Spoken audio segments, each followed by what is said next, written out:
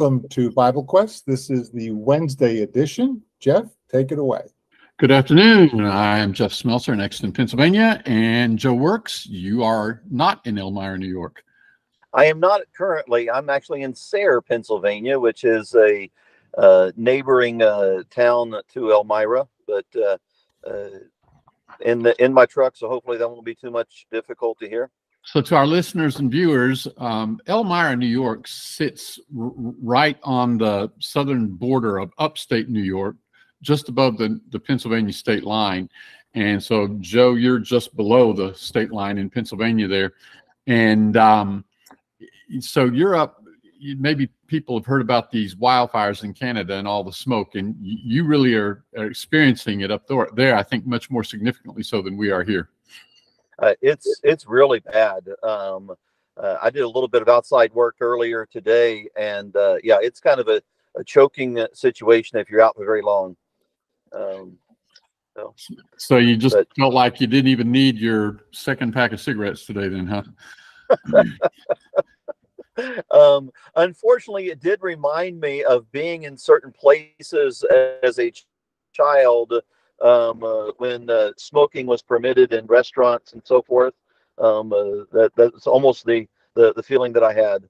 Times do change. You know, smoking is one of those things that's changed. We see so much in the world that's getting worse, but you know, smoking is one thing that has become socially unacceptable in a lot of places. Yeah, at least cigarettes. And yeah. Well, that's true. It's a good thing to get cigarettes, but now marijuana is becoming very socially acceptable. So yeah. Oh well, and vaping. Well, we're in Acts chapter 28 today. So Paul has been taken prisoner in Jerusalem and then transferred to Caesarea and then appealed to Rome and appealed to Caesar. And so he's been put on a ship. And last week we followed his voyage as far as the island of Malta. Now, last week, when they landed on the island, they didn't know what island it was, but chapter 28, verse 1, we're going to find out what island it is. I'm just going to share this map real quickly here, and we'll see where we are. So this would be the island of Malta right here. And so they have traveled from Caesarea up this way and along this way and then here and came down and wanted to winter at Phoenix, tried to get there, got blown off course down toward the north coast of Africa. Were afraid they would be stranded on the sandbars of the Syrtis Major, but the storm blew them to the island of Malta. And so that's where we're going to pick it up in verse 1. Joe, you want to read for us the first 6 verses? Now, when they had escaped, they then found out that the island was called Malta, and the natives showed us unusual kindness, for they kindled a fire and made us all welcome because of the rain that was falling and because of the cold. But when Paul had gathered a bundle of sticks and laid them on the fire, a viper came out because of the heat and fastened on his hand. So when the natives saw the creature hanging from his hand, they said to one another, "No doubt this man is a murderer, whom, though he has escaped the sea, yet justice does not allow him to live." But he shook off the creature into the fire and suffered no harm. However, they were expecting that he would swell up and suddenly fall down dead. But after they looked for a long time and saw no harm come to him, they changed their minds and said that he was a god. Yeah, okay. What do you want to talk about? There's several things we can talk about in this section. What would you like to talk about?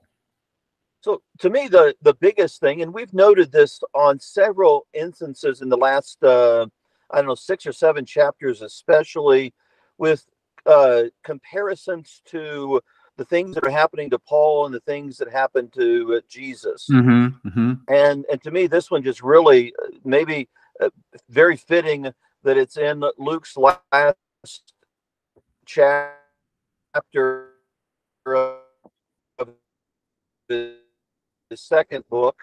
We're at the end of the story for what we know of Paul. And so you have gathering a bundle of sticks. And so he's carrying wood. A snake bites him. the snake fastens onto his hand. It specifically calls out his hand, fastens onto his hand. The snake then is thrown into the fire, and Paul suffers no harm. That sounds very much like if I were going to describe the story of Jesus and the crucifixion. Jesus comes carrying the cross. Satan has attacked Jesus's hands, in particular, his hands and his feet. And yet Jesus is resurrected, suffers no harm in the end. And ultimately, then you have a picture of Satan being cast down, as John talks about, that at the resurrection, Satan would be cast down. And so I think this imagery that you have, both maybe going all the way back to the garden accounts, and also then especially to the crucifixion of our Lord and Savior. So would you tie it into Genesis 3:15 and what the Lord says to the woman when he says, or rather what he says to the serpent when he's speaking not to the animal, but he's speaking to the Satan who spoke through the serpent. And the Lord says, the seed of woman shall bruise you on the head and you shall bruise him on the heel. Would you connect it with that? Yeah, I think so. What we're finding happening is what happened to Jesus is what happens to his disciples in many ways, because they're followers of Jesus. Paul's going to talk about in Galatians 6 that he bears the marks of Jesus in his body. And I think, that was written before Acts 28, but that same idea, I think, would carry forth. And so what we see Genesis 3 pointing toward Jesus, we also see even that fulfillment in those who follow Jesus. One of the things that, of course, just to make this observation, we've made it many times, Paul does something here, or at least he is unaffected by this viper bite, that then provides some credibility to him as a messenger from God. And that's typically true of these supernatural things that the apostles did. It was to vouch for them as messengers of God. And in fact, they say he's a God in verse 6, and that reminds me of back in Lystra, when Paul was there. Was it Acts chapter 14? When Paul was in Lystra and the people decided that he and Barnabas were gods after they had done a miracle. And kind of a similar thing here. Are you still with me, Joe? It looks like your picture's frozen. All right, well, maybe we'll get Joe back here in just a moment. There's some other things that in this paragraph that we might talk about. I see, Joe, you're back with us. Do we want to spend any time? It is said that there are no venomous snakes on this particular island. Do we want to spend any time talking about that, or do we want to go on? Well, lost Joe again. Well, I'll tell you what, I'm going to talk a little bit about it just real quickly. And I'm going to pull this back up here, this map that we had on screen, and just go through this briefly. So today, there are no venomous snakes on the island of Malta. And so some people will say, well, here's something in the Bible that couldn't be true. There's several possible explanations. One is that there used to be venomous snakes and they became extinct. But there's no evidence of snakes in ancient times on this island either. So another possible explanation would be an isolated specimen was carried in with cargo from a ship or driftwood, because there are venomous snakes in the region, though today not on this island. But locals knew this snake and what to expect from its bite. In verse 4, when the barbarians saw the creature hanging from his hand, they said one to another, no doubt this man is a murderer, from whom though he has escaped from the sea, yet justice hath not suffered to live. And then they were surprised and amazed when nothing happened to him. So they recognized that what had bitten him was something that could cause problems, and they expected it to do so. The point is, they were familiar with this snake, and that would say that it's unlikely that this was just an isolated snake that has shown up. Some people say, well, maybe it's not the island of Malta that's being referenced here. It's another island known as Melita, or I'm not sure how to pronounce Mljet. There is this snake that is very venomous, and it is, I don't know how to pronounce this, Vipera ammodytes, something like that. And this is just from a Wikipedia article about this snake that is found in the Adriatic, in that region. And it talks about the symptoms of its bite, and that they are serious.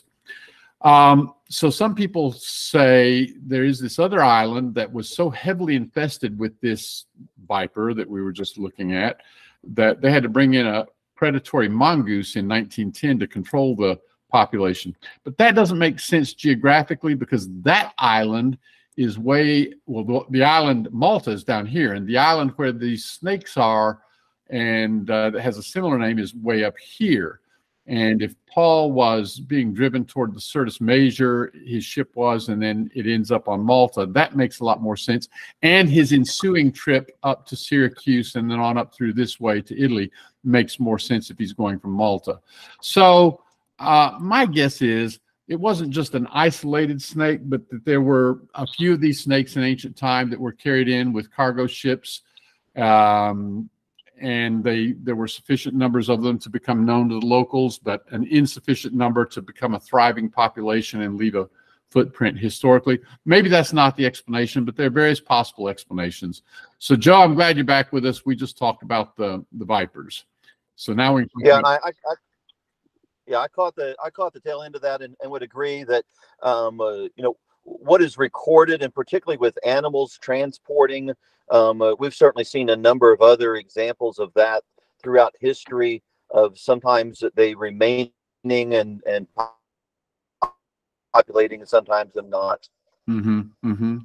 All right. So the other thing that I want to notice here, though, is in verse 4 when it says the people thought that Justus has not suffered him to live, and that Justus had sent this snake. So is the word Justus capitalized in your Bible? Well, we've lost Joe again. Hopefully we will get him back in a moment.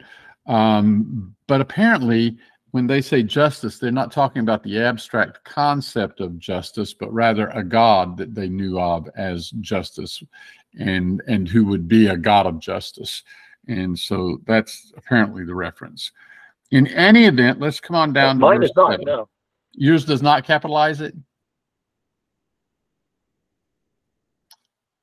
Well, let's come on down to verse 7. Sorry, folks, for the trouble we're having today. Joe is out of pocket today, and so he's having a little bit of connection problem. Verse 7. Now, in the neighborhood of that place were lands belonging to the chief man of the island, named Publius, who received us and entertained us 3 days courteously. And it was so that the father of Publius lay sick of fever and dysentery, unto whom Paul entered in and prayed, and laying his hands on him, healed him. And when this was done, the rest also that had diseases in the island came and were cured.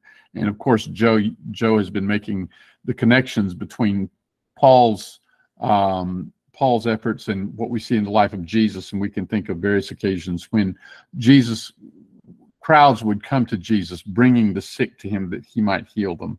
Verse 10, they also honored us with many honors, and when we sailed, they put on board such things as they had needed. And so this is in the winter, and the winter of 58, the fall, actually. It's in October when they had left, as best I can tell, when they left Caesarea. And then, of course, they've been traveling here for a few weeks now, 2 weeks in this storm. And they're going to spend 3 months here, verse 11 says, on this island. So after 3 months, we set sail on the ship of Alexandria, which had wintered in the island, whose sign was the twin brothers. And so I'm going to put this map back on screen. Joe, do we have you back? I hope, but we'll see. All right. I think I heard you then, and I saw you also. All right. So they wintered 3 months in Malta, and at the end of 3 months, they set sail. And they're going to travel up to Syracuse. And then verse 13 is going to say, from there we sailed around and arrived at Rhegium. And a day later, a south wind sprang up, And on the second day, we came to Puteoli. So we'll get them up to Puteoli like that. And then it says in verse 14, there we found some brethren and were invited to stay with them for 7 days. And thus we came to Rome. And the brethren, when they heard about us, came from there as far as the market of Appius and 3 inns to meet us. And when Paul saw them, he thanked God and took courage. And when we entered Rome, Paul was allowed to stay by himself with the soldier who was guarding him. So here is the market of Appius, and here's 3 taverns. And of course, he's making his way to Rome. Okay, so anything in those passages, in the reading down to verse 16 that you want to talk about, Joe? I don't think so, but maybe just for brethren that are following along, I think the end of verse 15, sometimes we talk about following the biblical pattern and welcoming brethren, encouraging them, seeing Paul's reaction. I think we should include that when we talk about following the biblical pattern of looking for people who maybe have suffered in specific ways. I know that there have been.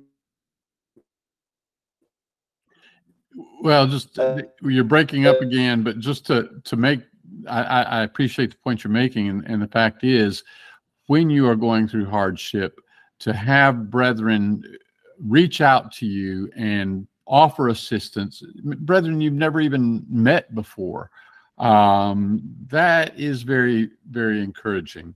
And Paul is encouraged by this. And all right, so let's come to verse 17. It came to pass that after 3 days, he called together those that were the chief of the Jews. And when they were come together, he said to them, I, brethren, though I had done nothing against the people or the customs of our fathers, yet was delivered prisoner from Jerusalem into the hands of the Romans, who, when they had examined me, desired to set me at liberty, because there was no cause of death in me. But when the Jews spoke against it, I was constrained to appeal unto Caesar. Not that I had anything whereof to accuse my nation. For this cause, therefore, did I entreat you to see and to speak with me. For because of the hope of Israel, I am bound with this chain. Okay, so Paul arrives in Rome, but again, as we've seen throughout this ordeal, Paul is not a prisoner being treated the way we're accustomed to prisoners being treated today. He was allowed, as soon as he was arrested, he was allowed to speak to the people from the steps of the Roman barracks. He has had opportunity to speak repeatedly to the governors, Felix and Felix repeatedly for 2 years. Of course, Felix was hoping to get money from Paul. And then Festus is inclined to ask Paul, are you willing to go to Jerusalem to address the Jewish council there? And of course, Paul was not.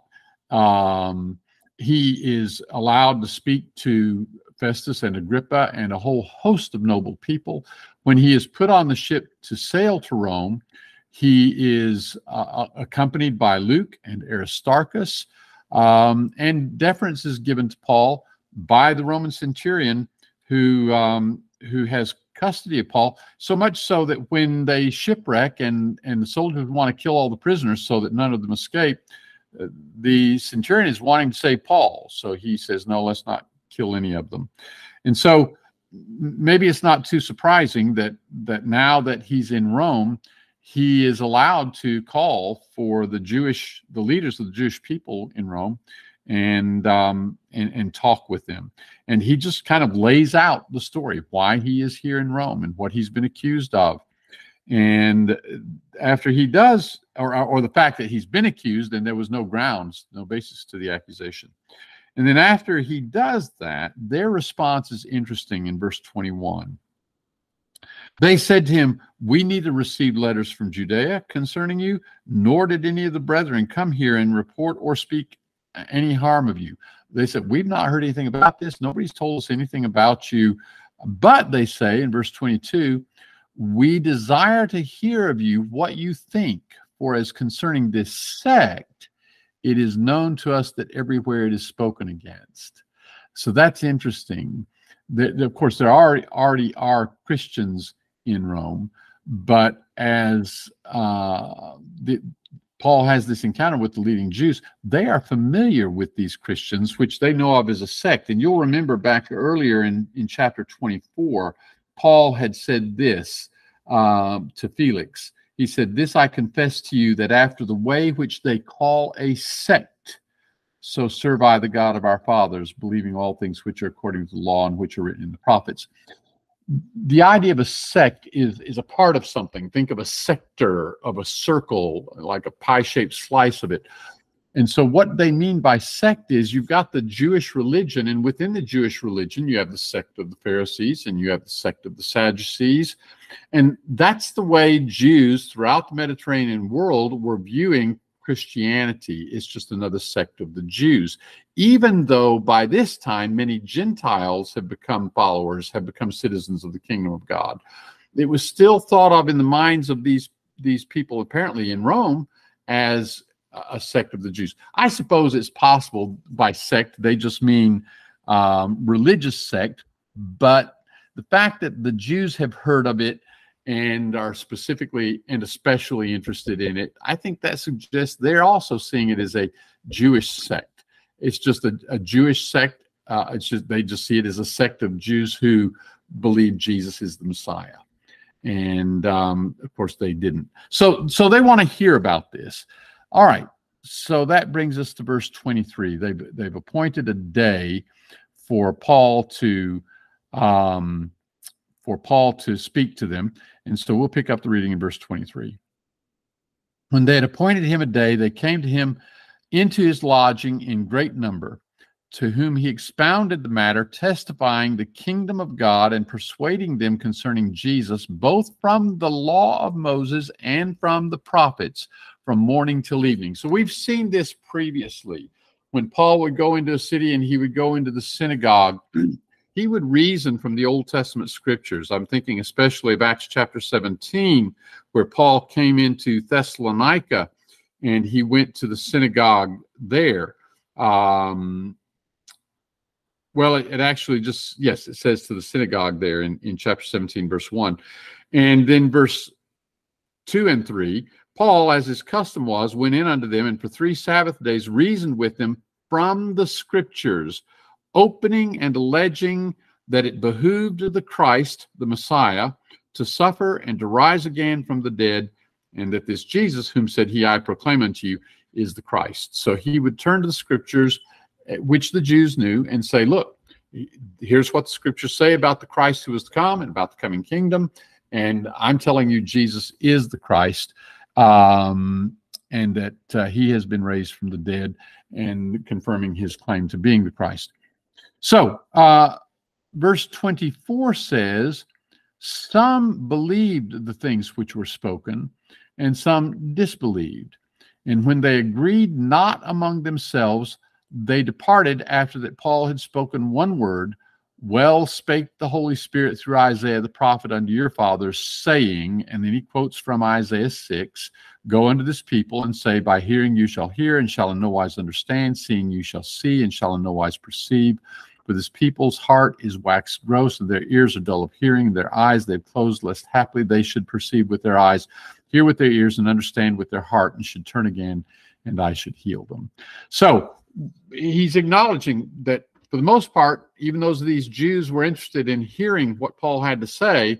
Once they've heard it, they're not interested. There were some who were persuaded, but for the most part, they're not. And so as Paul had done in other cities, he said, you reject it, okay, then I'm going to turn to others, and that would be the Gentiles. And so here Paul says in verse 28, be it known therefore unto you that this salvation of God is sent unto the Gentiles, and they will also hear. You can think back to the parables of Jesus, where he talked about when the people who had received the invitation to a feast rejected it, they were busy with other things, that kind of thing. Then the invitation was going to go out to those in the highways and the byways and so on. Jesus had alluded to the fact that if the people who had the first opportunity to receive the kingdom rejected it, there were others who would receive it. And so that's what we see here. One thing I want to go back to, I mentioned that there are already Christians in Rome. how do we know that? Well, several ways, I'm sure. But just one thing, for example, back in Acts chapter 20, when the text says that Paul was in Macedonia, and then in verse 2, when he had gone through those parts and he'd given much exhortation, he came into Greece, which is now Achaia, and Corinth is there. Those two verses describe the events that we see in 1st and 2nd Corinthians when Paul is on his way to Macedonia in 1 Corinthians, and in 2 Corinthians he's arrived in Macedonia and says he's coming on down into Corinth.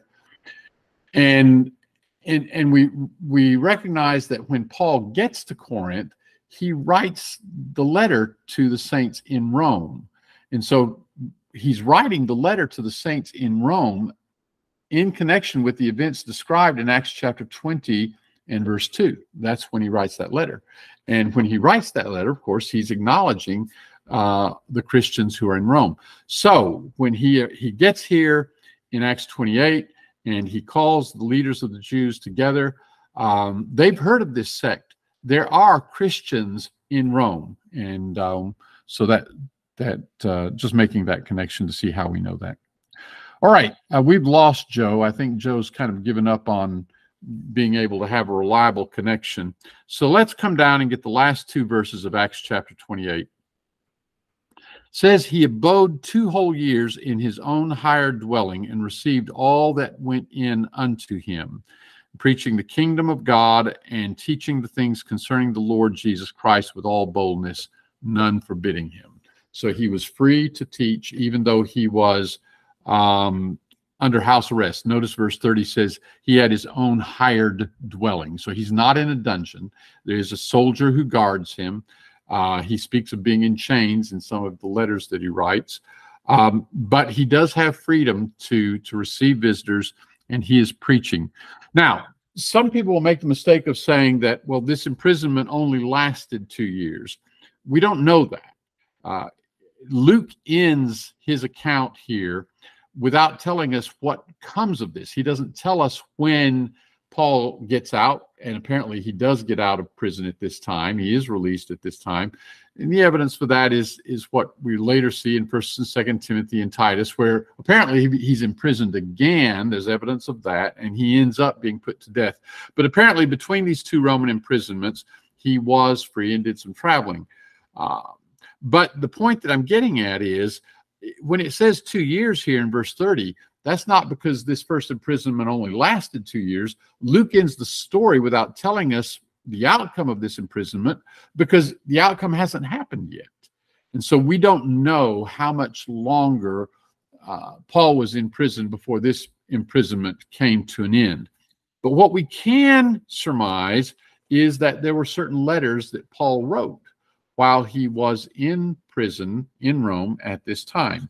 And those letters would be Ephesians and Colossians and Philemon. And I mentioned those 3, first of all, because they are all written at the same time and carried by the same carrier, Tychicus, to their destinations. And then Philippians, which is also written while Paul is prisoner in Rome, but apparently not at the same time that Philemon and Colossians and Ephesians. I mentioned Tychicus, who is a courier of these letters, but also there's Onesimus, the runaway slave, who is mentioned in Philemon. And so he and Tychicus apparently traveled together from Rome with these letters to deliver them to their destinations. And so that gets us to the end of Acts chapter 28. Sorry we lost Joe today. Let's just check. And I don't think he's back. We're also, by the way, missing Chase today. He's not feeling well today. So it's just me. So we've gotten here to the end of Acts chapter 28. There's just one final thing that I want to observe, and then we'll wrap this up for our study of the book of Acts. And that is, if you think back to the promises to Abraham, and God had said, all families of the earth will be blessed in you. And that same thing was repeated in Genesis chapter 26 to Isaac, and it was repeated again to Jacob in Genesis 28. we see that from the get-go, God had in mind a seed of Abraham that would not be just defined in terms of his biological descendants, but would be determined or would be identified in terms of their faith, being like the faith of Abraham. The Gentiles would be included in the seed of Abraham. And so as you see Paul addressing Jews in each city, and then here in Rome, and many of the Jews in many places not being interested or rejecting the gospel, and then Paul turning to the Gentiles, the idea isn't that, well, God wanted to have a Jewish kingdom, but since they rejected it, then he'll turn to the Gentiles. The Jews were the vehicle through whom God would bring the gospel to the world. It was a Jewish Messiah that came into the world. It was Jewish apostles. All of the apostles were Jews, and they were the ones through whom the message is sent out to the world. It was the Jewish scriptures that laid the foundation for understanding the kingdom and the king and the priesthood and all of those things. And so God is using the Jewish people to bring this blessing to all families of the earth, or all nations of the earth, as God had promised to Abraham. But it was God's intention all along that the message would go to Gentiles. And that's what we see happening here. I want to just turn to a couple of passages of scripture. Galatians chapter 3 and verse 29. Galatians chapter 3 and verse 29. And actually, I'm going to start back in verse 26. Paul writes Galatians to a largely Gentile audience. And in fact, to a Gentile audience made up of people who have been deceived to think that really the gospel is only for Jews, and that if these Gentiles want in on it, they're going to have to start being circumcised and living like Jews. And Paul writes Galatians to say that's not the case. And he says in verse 26, you're all sons of God through faith in Christ Jesus. For as many of you as were baptized into Christ Jesus did put on Christ. There can be neither Jew nor Greek. There can be neither bond nor free. There can be no male and female, for you're all one man in Christ Jesus. If you are Christ's, then you are Abraham's seed, heirs according to promise. So even Gentiles are counted as descendants of Abraham if they're in Christ.